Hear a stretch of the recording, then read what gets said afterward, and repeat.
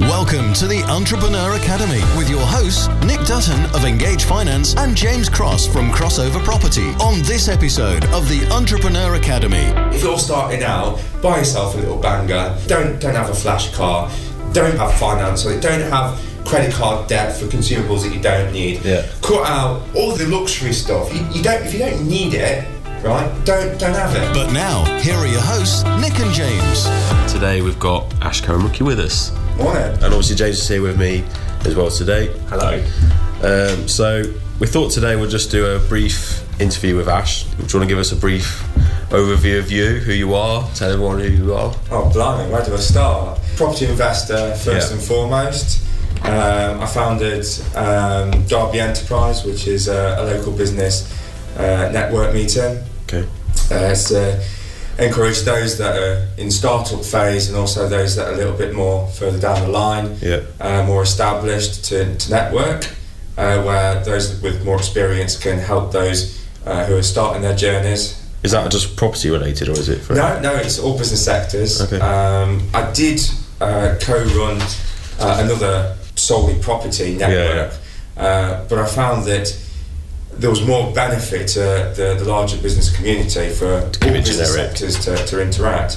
Because, to be honest with you, from my experience, I run my business like a lot of people in property. I'll do things a certain way that I've learned from other people in property. But when I looked at how people from other business sectors were dealing with certain business challenges, I found that I could learn so much from people in other sectors. So other people in property could benefit from this as well, and startups as well. So there's obviously the Prince's Trust and other mentorship programs that startups can use. But I think getting to know people in your local community, and so many people out there with a lot of experience that are willing to help those less experienced for nothing in return.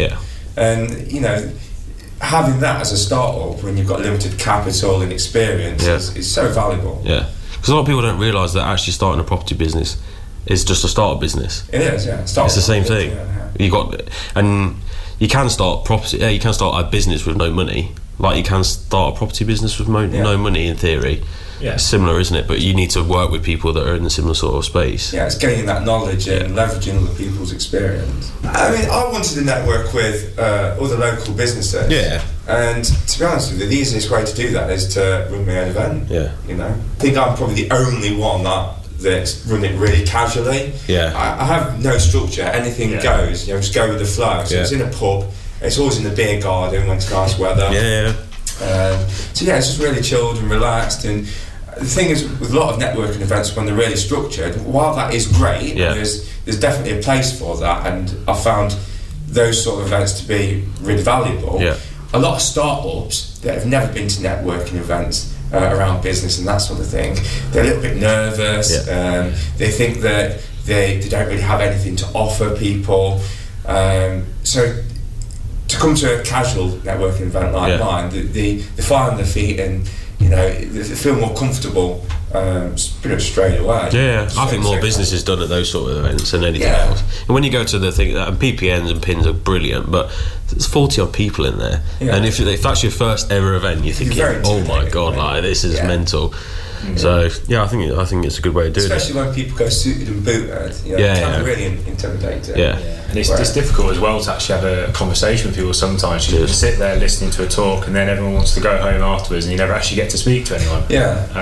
But I totally agree with the informal ones. You do get to start to mingle with people and know what other people are doing. So I've been to some where they give you like 5 minutes, and then after literally as 5 minutes comes, they put a whistle and you have to sit down, and you're like, I've only just got started chatting with someone in 5 minutes. It might have been someone that you really want to spend a lot more time with. A lot of people were saying that they're like too busy, or networking's not for me. I know it's a bit controversial and people are busy, but what do you honestly feel about that? There is value in it, in networking, obviously. But like I say, if you're just going to go there and not do anything to follow up or not go regularly, then you might as well not go at all. You've got to take action. And like anything, if you're going to go there and you go there because you force yourself to go there, perhaps it isn't for you. But if you are going to build those relationships with the people that you do meet, then it could go a long way. So there is definitely a place for networking, and I think everybody should try it. When I started out, I didn't talk to anyone really about what I was doing because I was scared of being judged, being told that I couldn't make it, I couldn't do what I wanted to do, I was being unrealistic. Social media wasn't as prevalent as it is now, so to connect with people was a little bit more difficult, very difficult. I knew of a couple of the landlords in my local area, one that is still a good friend. So I didn't really have that network of people to discuss ideas with, and as a result of that I've made huge mistakes which could have been avoided. So if people are starting out now, I would say that networking is absolutely key, really. But you've got to take that action. You've got to go there, you've got to listen to what more experienced people 100%. Have got to say, and actually take heed of their advice. The biggest thing for me with networking, it's basically free training, isn't it, at the end of the day, because you can pick your brain of anyone in the room. But property is bloody lonely. You know, the hours you spend on your own, you think, actually, I'd quite like just going out and talking to people, because you just never get the chance to do it. And it shows you everyone else is in the same boat as well. Everyone's working hard and doing the evenings and putting the effort in, and you're not just on your own. Totally agree with that. It makes you feel like you're doing the right thing.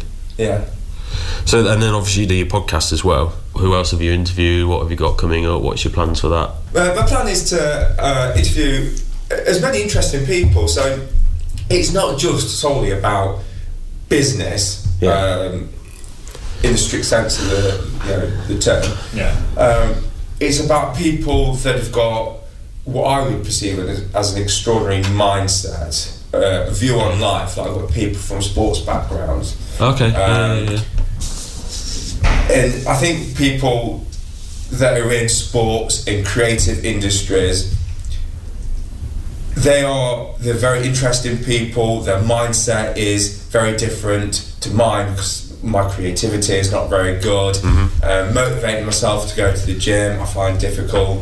So I find those people quite inspiring, and people that can get up, crack a dawn before the sun rises and do a session in the gym. Hats off to you. If you've got that mindset, you're going to go well in business. Go far. It is. Do really well. I agree. I've interviewed a few people that have that mindset, and I learn a great deal from that, and I find that motivating and inspirational. So that's what I get out of doing the podcast.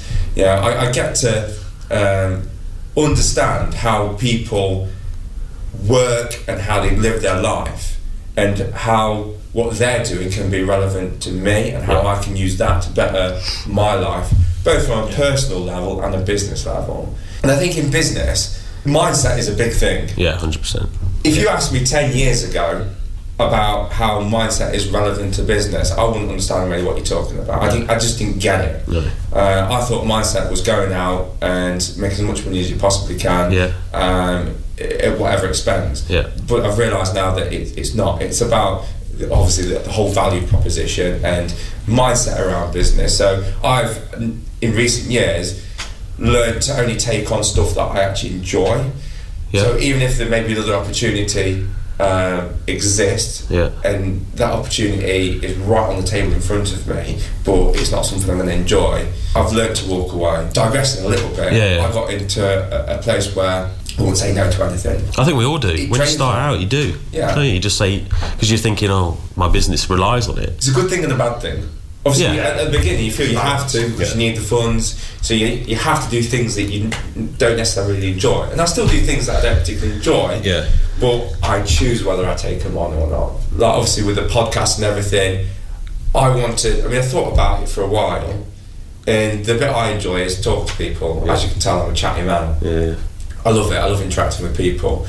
But the technical side of things, I'm not good at it, and it doesn't really interest me, to be honest, enough to really learn and spend the time to do it. And then I got in touch with Pete Allen, who was on a local radio station, he now runs Karamucki Media, and thanks to him, thanks Pete, he's made it possible for me to just leverage it out.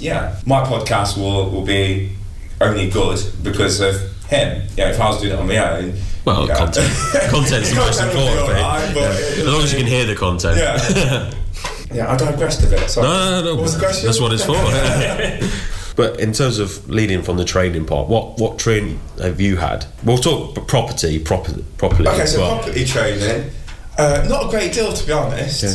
Years ago, I shunned it. I had the mindset, quite negatively really, the mindset that I'll learn from doing. Yeah. And there is a lot to be said for that. Yeah. You know, I would say I've got regrets from making the mistakes I've made, because they have been costly mistakes, but I've learned. But as the old saying goes, you're going to learn one way or another, whether you pay for your education or you go out and make the mistakes for yourself. Exactly. I have had some mentorship and some paid help. Yeah. And there's definitely a place for that. Yeah. Would I do more? Yes, I would. Okay. But I think I'll be very careful with the people that I do choose to mentor me. But that's where a lot of people make the mistake. There's a lot of people out there that are selling training and mentorship without actually having done a lot, if anything, in the field that they're training on. Okay. Yeah. And I would say, from a moral perspective, I think that's wrong. I think it's very wrong, to be honest. Yeah. I would never offer advice, free or paid, to anyone unless I've actually done it. It's not just about doing it for a bit as well. It's about seeing the whole cycle and the whole business side. That if you've not been in it long enough to see the ups and the downs, you can't fully advise your mentees about it. If you've been in there 6 months and you've got the high of it all going well, what happens when it goes wrong? The next time I pay someone to help me in my business, I want to know that they've made some massive fuck-ups. Go for it. I want to know that they've actually made some massive fuck-ups and how they've actually learned, what they've learned from that and how they've dealt with it. Because if they've actually made the mistakes for themselves, then they understand the risks and the way to get around that obstacle, whatever it may be, inside out. And that's where the value is. That is where the value is. You might have got someone that is doing training, like you say, they've been in the property business or whatever business for 5 minutes, even if it's a couple of years. I don't think it's still long enough. I mean, I think, like you say, that when fuck-ups happen and things go wrong, and it's people's ability to come out of those and still be successful in business. You look at any of the sort of big, business people and people that have been successful, they've all had things go wrong. And it's when people have that ability to plough through it and solve it, that's the kind of people you want to be with. If you're looking at the property industry in particular, if you look at those people that started before the recession, they rode the wave, that was all good. Any Tom, Dick and Harry could make money prior to 2007, 2008 in the UK property market. I mean, you could make some massive mistakes and still walk out smelling roses. So if you got someone like that and then it's gone through the recession that came after, and they've come out the other end and they're still successful in property and they're not been wiped off, that is the kind of person that you want as a mentor, because they've been to hell and back. I mean, I started out sort of like at the back end of the recession, 2000 I actually bought the first house, not in the UK, but I bought the first house in 2006, and that's when the shit really hit the fan. You know, maybe I should be doing a bit of mentoring. If we lead on to talk about your property journey, what sort of stuff have you done? Because you mentioned you started 2006 buying your first property. Was that your start of your property journey? I've always dabbled in property for other people. 2006, September 2006, I bought my first house in Bulgaria, of all places. Everyone's like, I know everyone listens to this, but like, oh god, here we go. You want to be a mentor, right? Another Wally that went out to Bulgaria. I was that Wally that went out to Bulgaria, but I was 18. So for an 18-year-old, I took my life savings, which wasn't a great deal. I'll have you know. I don't come from a rich family or anything like that. It was literally, I worked the odd job, got some savings, and I went out there. And I bought 3 neighbouring properties on my first visit in September 2006. I was out there, I think, for about a week. I viewed these properties completely derelict. But going back a little bit, there was some method in my madness that I wanted to buy property in the UK, but at the time, although I should have perhaps researched it a little bit more, I didn't think I was able to get the finance to buy in the UK. It was expensive. I didn't really have enough as a deposit. So I looked at Poland. That's my first stop because I've got some Polish family. And I noticed that when they joined the EU in 2004, property prices, particularly in the cities like Warsaw, had soared. And I believe that was due to immigration from Poland to the UK. A lot of workers came, they worked, they earned more money than they could back home doing the same jobs. They took the money back home and bought property. And so that stimulated their economy. So I looked at which countries were going to join the EU imminently and hoped that the same thing would happen. Makes sense. Unfortunately, that didn't happen. Right. So I bought in September 2006 in Bulgaria. They joined the EU in 2007 in January, so a few months later. But immigration was capped. Then you got the global banking crisis, subprime mortgages, which obviously had a whole knock-on effect, like a domino effect throughout Europe as well. So it was just houses that I bought that I had to sit on, really. I couldn't sell them, couldn't do anything with them. I couldn't get any finance off the back of them, couldn't borrow, I couldn't use them as security to borrow money to do them up. They were derelict properties, so it wasn't off plan or anything like that. They weren't new builds, they were derelict. They're probably looted now, so there's probably even less left of them. Really? I didn't learn from that lesson. So in 2007 I bought another two. Of course. Of course. When things are going bad, let's just go all in. So that's what I did. I bought another two, which was a daft idea.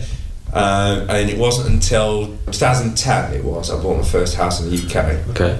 And then I bought another one in 2011. Rented those out, bit of income from those, still maintaining a day job. I managed to find a buyer for the Bulgarian properties in 2013. But so basically, after coming back from Bulgaria, I had to start from square one. After I bought the 5, I was skinned. So I had to start again. And I think that actually did teach me a massive lesson. Just to learn about what you bloody do before you spend money. I mean, when you're saying you obviously had 5, that seems quite a lot, or are they just cheap?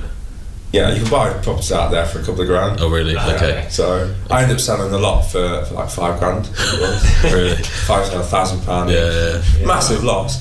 And there was fees and taxes. So back in 2006, because they weren't part of the EU, you had to set up a company through which to purchase property as a non-national of Bulgaria. So there was huge cost in that, translation costs, legal costs. Jeez. So I mean, you can buy a house for a couple of grand, but then you've got all these associated costs. It's a little bit easier now, because you don't have to set up a company, I believe, to own it. You can own it in your personal name. So has that made you over-cautious now, or are you still just like, sod it? To a degree, but I say this, did I learn? I went out and bought a condo in Canada, so after Bulgaria I was like, I'm never buying any property in any other country than the UK, because I know the UK. But after the 2 that I bought in the UK, I went out to Canada for a couple of years and ended up buying a condo over there. But I do regret selling that now in hindsight, because that's done really well if I kept it. That would have made a lot of money, and plus it would be a nice little bolt hole in Toronto. But you live and learn. Well, very true. It's one of them. I needed the cash to put into more UK property, so it had to go. Well, what's your sort of investment strategy and plan then for, say, the UK? Are you just sticking to buying simple buy-to-lets and investment property, just cash flowing over, or what's your plan? So I love my single lets, and so many people knock them, and I can understand why, because they're not massive cash cows. You've got to have a lot to make a lot of money. You could do one HMO and say you're cash flowing at £1,000 a month. Well, you're going to need 4 or 5 single lets to do the same. But I love single lets because they're easy to manage. Generally, once you've got a good tenant in there, they stay for a good length of time. And even if they want to move on, they often ask me, have you got anything a bit bigger in the local area? So if they're a good tenant, I would go to the extreme of buying a property to suit them if it was a good investment. Makes sense. Just to keep a good tenant. With HMOs, tenants tend to be more transient. There's obviously a lot more legislation around it, but again, there is opportunity to make more money. But do you think people are too focused on the numbers and not actually realising how difficult they are to manage? Yes, a lot of people go in for the cash flow, which is understandable. Yeah. I like a bit of both. So I've got one small HMO. Would I do more? Yes. I've got a 3-bed HMO. I wouldn't do another 3-bed HMO. I don't think it makes enough money to justify it as a HMO. Okay. It's not really a HMO, so to speak, because it's a mini-mo, if you will. But I did it just so I could say, yeah, I've done it. So now I can actually go out and say, well, actually, 3-bed HMOs don't work because I've done it, or at least they don't work in this area, which is my little patch. It makes about £500 a month clean profit if there isn't any major maintenance. Which for a single let, I'd make $250 a month from as a single let. Yeah. Is the extra worth the hassle? I don't think it is. But I've done it. I would do a larger HMO, but I don't want my whole portfolio to be HMOs. A lot of people are focused on HMOs, which I get. Obviously, with commercial revaluations, you're pulling a lot of money out. Often, all your money back out. So I can understand why people do it, particularly if they've got investors, so they need to pull that money out. Single lets, if I've got my money tied up for 18 months, 2 years, so be it. I planned for it. And I live off my single lets, so I know that's a fairly steady income. There's no big voids, no big maintenance issues. Nice, easy and simple. Do you self-manage your properties in a minute? Or you? No. Yeah, so completely hands off. Completely hands off. Yeah, brilliant. And that's another thing with HMO. Like for my mini-mo, I do have a really good letting agent. I'll even name drop Jamie Hayter in Derby. I would not manage it myself. I find it I don't want the phone ringing with problems all the time. I'm quite happy to pay Jamie to take on all that responsibility. Plus is so good at it and is good with people. Not to say that I'm not very good with people, but it is. If I've got loads on my plate, I don't really want to have to deal with all these little problems all the time that just consume you. So I'm happy to. And they've got the systems in place to deal with it. Exactly, and the experience as well. If I wanted to manage tenants, I'd have set up a letting agency, but that's not where my heart is. My heart's in developing property and building my portfolio. There's only so much time that I can dedicate to my business, and I need to outsource stuff. Eventually, I will probably outsource everything and only get my boots on when absolutely necessary. Worst case scenario, But I know exactly what that would cost me. When I go into, so I'm looking at new builds now. I've literally worked out my costings on a traditional build, how much it's going to cost me per square metre of bricks, block, stud, everything, how much every single brick is going to cost me in labour, so literally labour cost per brick. So I know exactly where my figures are. So obviously you've got a contingency there, but I know that I shouldn't touch that contingency. It's only for the things that are unforeseen, like getting the build out of the ground, for example. So groundworks, once you're out of the ground, I know pretty much exactly cost is down to last pound. And new builds are almost easier to forecast and cost than they are conversion projects. Once you're out the ground, I think you know what you're putting in there. With conversion projects, you've got to start ripping stuff out, and then you can find things. It's a minefield. I mean, we've had it where we pull floors up or pull ceilings down, and joists have got woodworm in and we need replacing, or you've got old lead piping in there, and it's little things like that you don't account for. And I think little things can cost a lot of money, right? They can add up. And again, I think that's where networking comes in, because I don't have a clue, and if I did get a quote, I'd ring one of you two. You pick up the phone anytime. But it is. That's what networks is for. Going back to that, I'd ring you or whatever. I'd say this is what we quoted, and you go, that's full of rubbish. I kind of get what you mean about knowing it yourself. It does save a lot of time, money. So you've touched on development. Is that? I know from what we've talked about that's sort of the route you're going down. Yeah, absolutely. That's where I'm heading. Because you find it more exciting, or obviously, my single lets is my bread and butter. I can live off my single let, so that gives me the time freedom then to take on other things. Like when I did the HMO, my heart's not really in HMOs, but I did it because I had the time and resources to do it. But my heart is in building. As you know, I've looked into modular. I still really love the idea of modular, whether that be panelised, SIP system, timber frame, or volumetric modular. I love the whole concept, and I think the construction industry in the UK is really behind the times with respect to that. It's changing, isn't it? There's a lot more manufacturers, a lot more people doing it, and as Nick will know, more mortgage companies are now into it all. And like you say, it needs to change from just putting up bricks where you've got a lot of time there, a lot of money, and everyone says we're in a housing crisis, so we need more homes to be built, and it's the speed and cost of it all. And what's your plan? Is it to build, to hold and rent, or are you looking just to buy it and sell? I think the first few I'd probably build to sell, to build up that capital pot again. But if I can build to rent, if the site suits a build to rent, then the ideal exit is to refinance and keep hold of it, really. Just for that rental income, that cash flow. I still want to continue to add to my portfolio in some shape or form. So from now on, I want to add at least one single let to the portfolio every year, regardless of what I'm doing. If I do a build to rent block of flats, that'd be great just to keep us in the portfolio, refinance. Even if I'm leaving a little bit of cash in the deal, as long as I can move on to the next, can afford to do that, then I will. I think it's always desirable to keep. But if, for example, if a plot of land is in a highly desirable area where most people are owner-occupiers and not renters, and it's a more executive type home, then that makes sense, obviously, to sell judge it on the project. But I'm not going to turn down a potential development opportunity because it doesn't fit in with my portfolio to keep. I will build to sell. People talk about having a power team. Would your power team be different on a development than it would be on a HMO single let, whatever? I think so.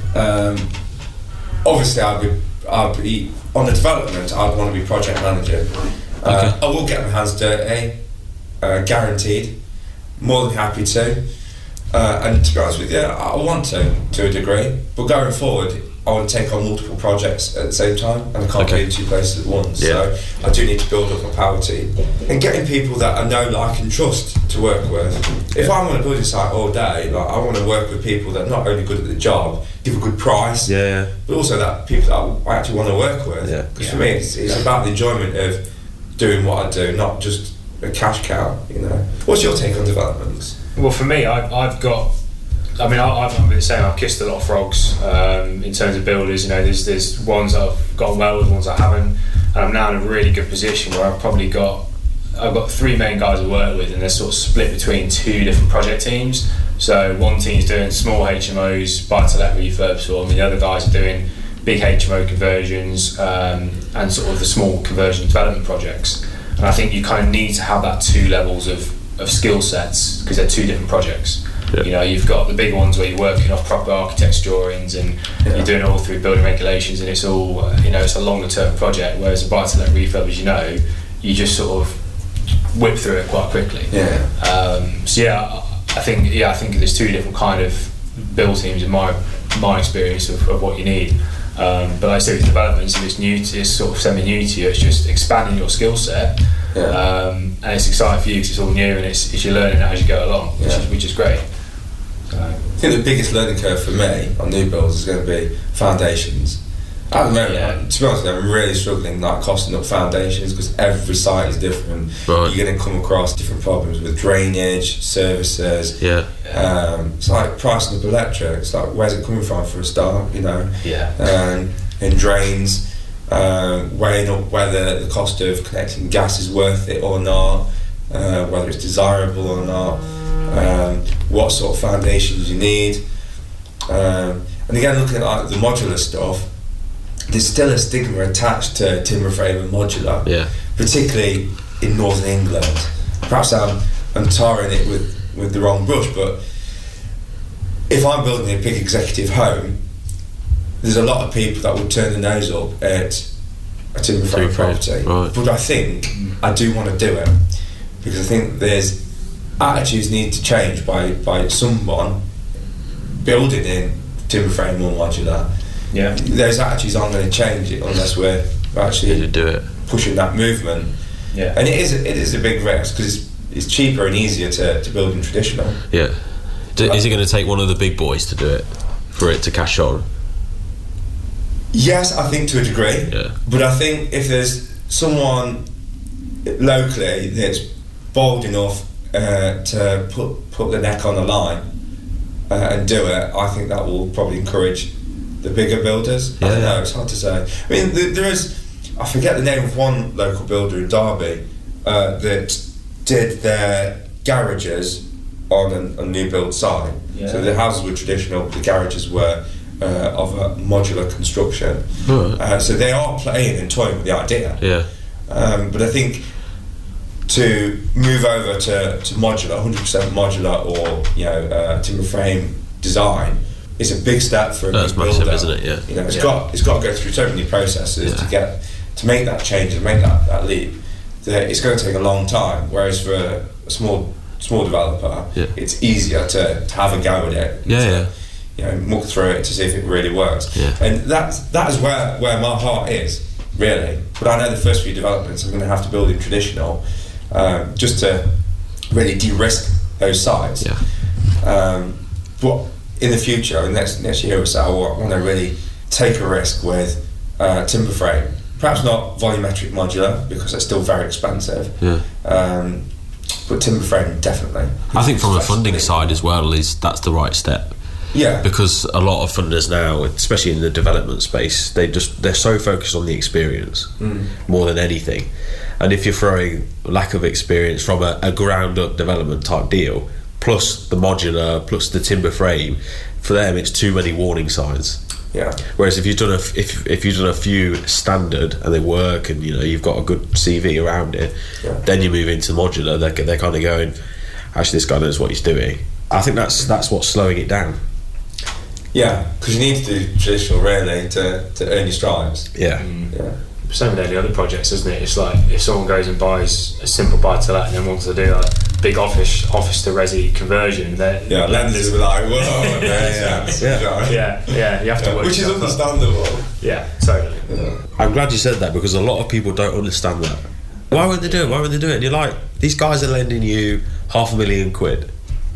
Would you lend someone £500,000 and all they've done is a single let refurb and now you're buying some land? No chance. This is what I'm saying. So it's like it does take obvious steps. And when you talked about having two different build teams, again, that's massive from a funding element, because if a builder's never done ground up development, it's a completely different ballgame.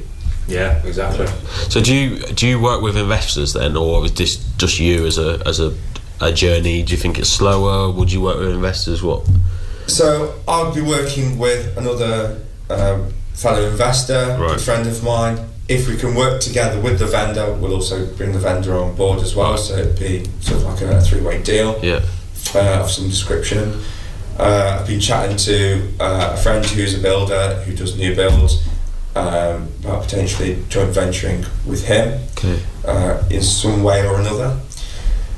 So yeah, I think it's good to work with people. Although that said, my single let portfolio, I don't work with people. No. So the deal's got to be right. Yeah. The deal's got to be big enough and have enough meat on the bone for everyone to get a slice. To make it worth everyone's while. Yeah. What about people that think they can go into development straight away? What's your opinion on this? Well, for people who've not had much experience and wanting to get into development, I think if you're unsure, you're probably best to work with someone else on it. Either someone who's done a development or a fellow builder or whatever it may be. If you're completely new to it, I'd say go and do a JV or something with someone else who's had the experience, and then they bring you along for the journey. You help them out and bring a deal, for example, and it works for everyone. I think that's a very desirable scenario. Yeah, work with people with experience. Hence why I'm talking to my friend who's a builder.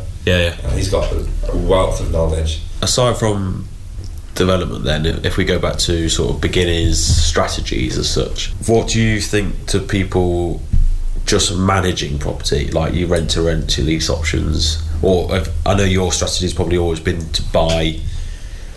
Yeah, when I started out, I didn't know anything about rent to rent. I didn't know of it. I didn't know anyone that was doing it.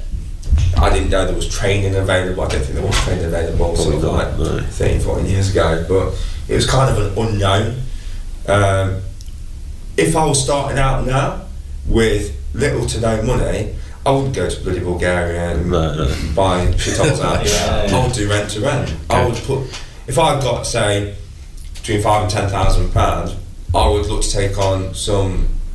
I know I've said I don't particularly like HMO, but in this scenario, that would be the desirable starting point. Take on say a 5-6 bed HMO, fixed rent from an older landlord that doesn't want the hassle, and take on that hassle. Because when you're starting out, you don't have this existing portfolio that's consuming your time. You might have a day job, but that's it, 40 hours a week. So you've got all this free time when you're not in your day job. I love that to start with. People think that they've got a day job and that's it. They can't do anything else. That's just starting point. Exactly. But if you're working a 40-hour week, okay, so you might have a family in that, which I haven't, so I don't have that as an additional time constraint. But there's 24 hours in a day. 40 hours out of your week is bugger all. You know. So rent to rent, I think, is a good strategy to start with. And I know a few people.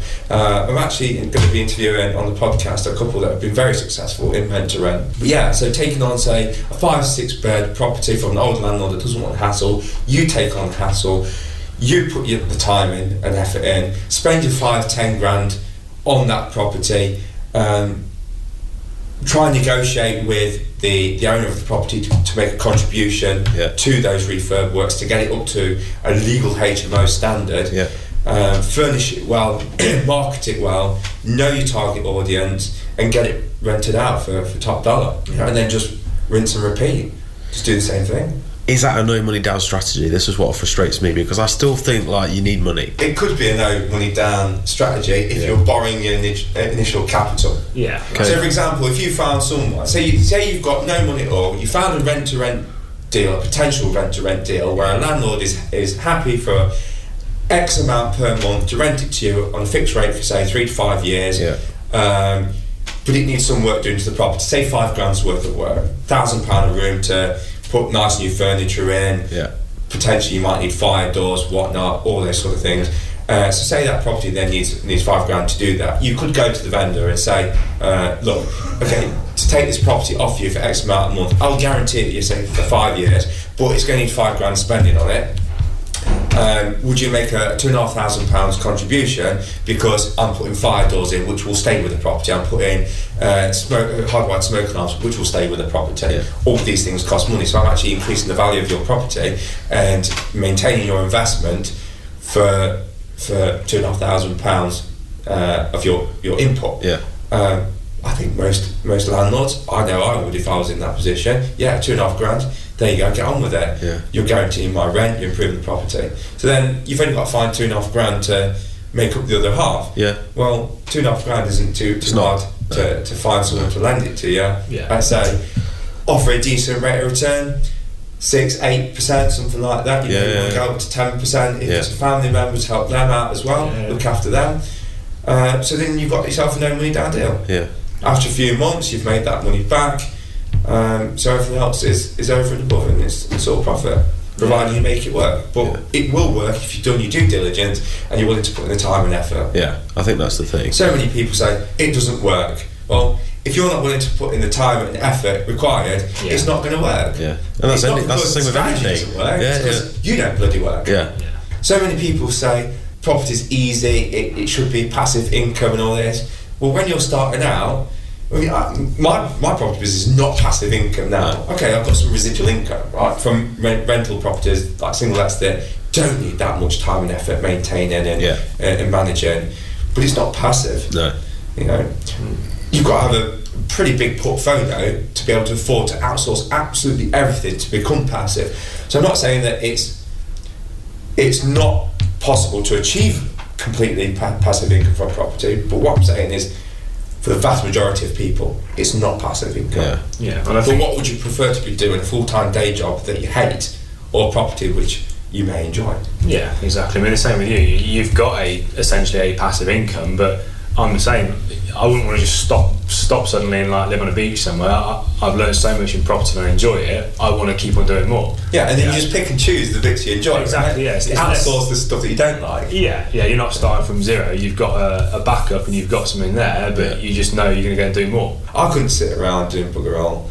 Yeah, I've always got to have something on the go. Yeah, but it's nice to be able to know to a degree that you've got that's fairly secure income that you can live on. I live a very simple life anyway, so I can live off bugger all. I think those that go into property expecting and wanting a passive income are going to fail. Yeah, it's not going to happen overnight.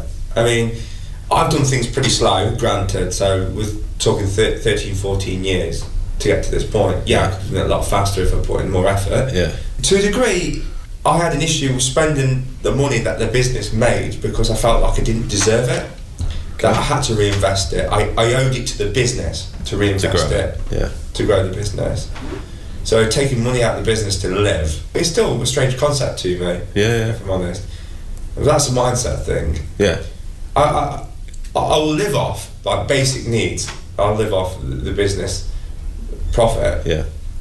But I find it hard to spend money from the business on luxury items that I don't need. The business would have to be making over $1 million for me to spend money on a half decent motor. Yeah. But that's a mindset thing. It is. You always think, right? If you've got a spare little pot of cash, what do you go and do? Do you go and buy another property that's going to give you income for life, or do you go and buy a car that's going to depreciate? It's looking at. Yeah. And I was speaking to a friend of mine. He's got the problem that every time he's got any spare cash, he always goes and buys another property. That's exactly right. But he's never got any money.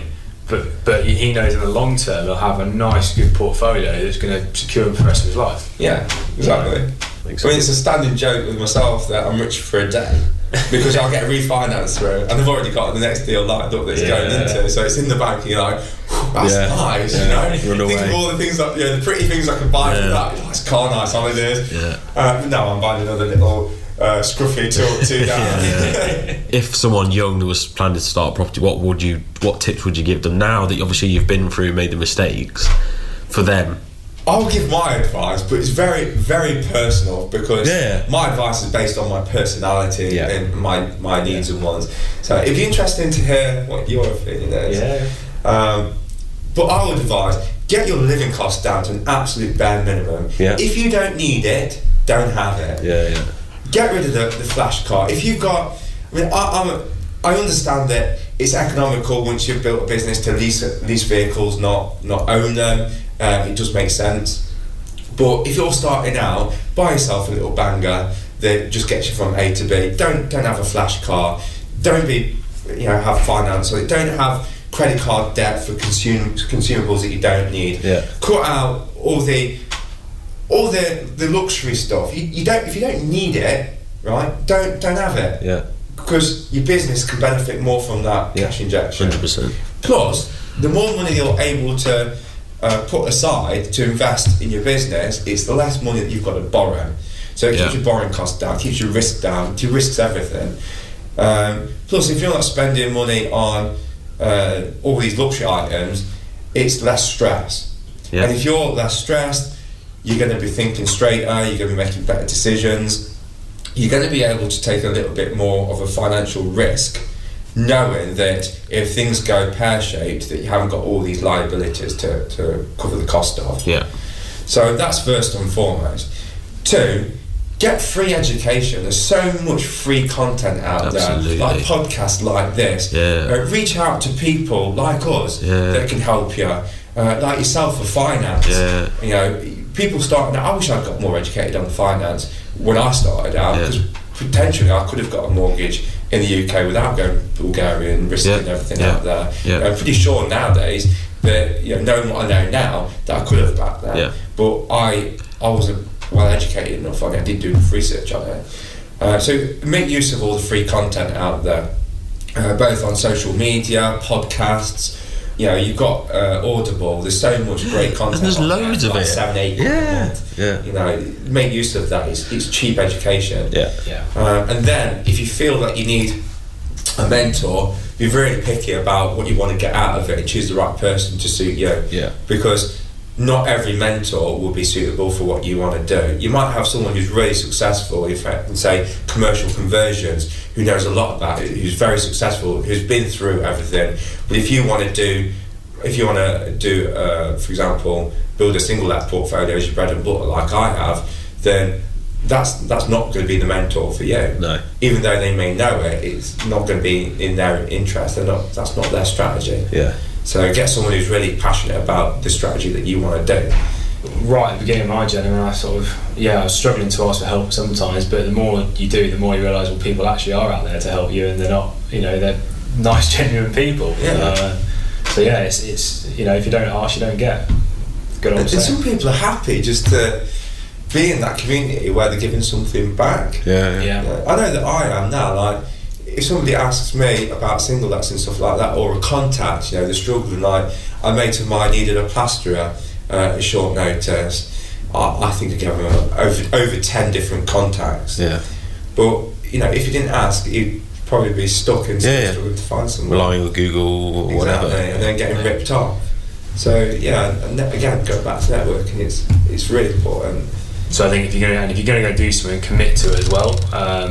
Don't fit in and out of things. I was terrible for it when I was starting out on different things. I was trying to do so many different strategies, so many different types of business, and you're never going to go and actually be successful unless you try and focus on one or two things at once.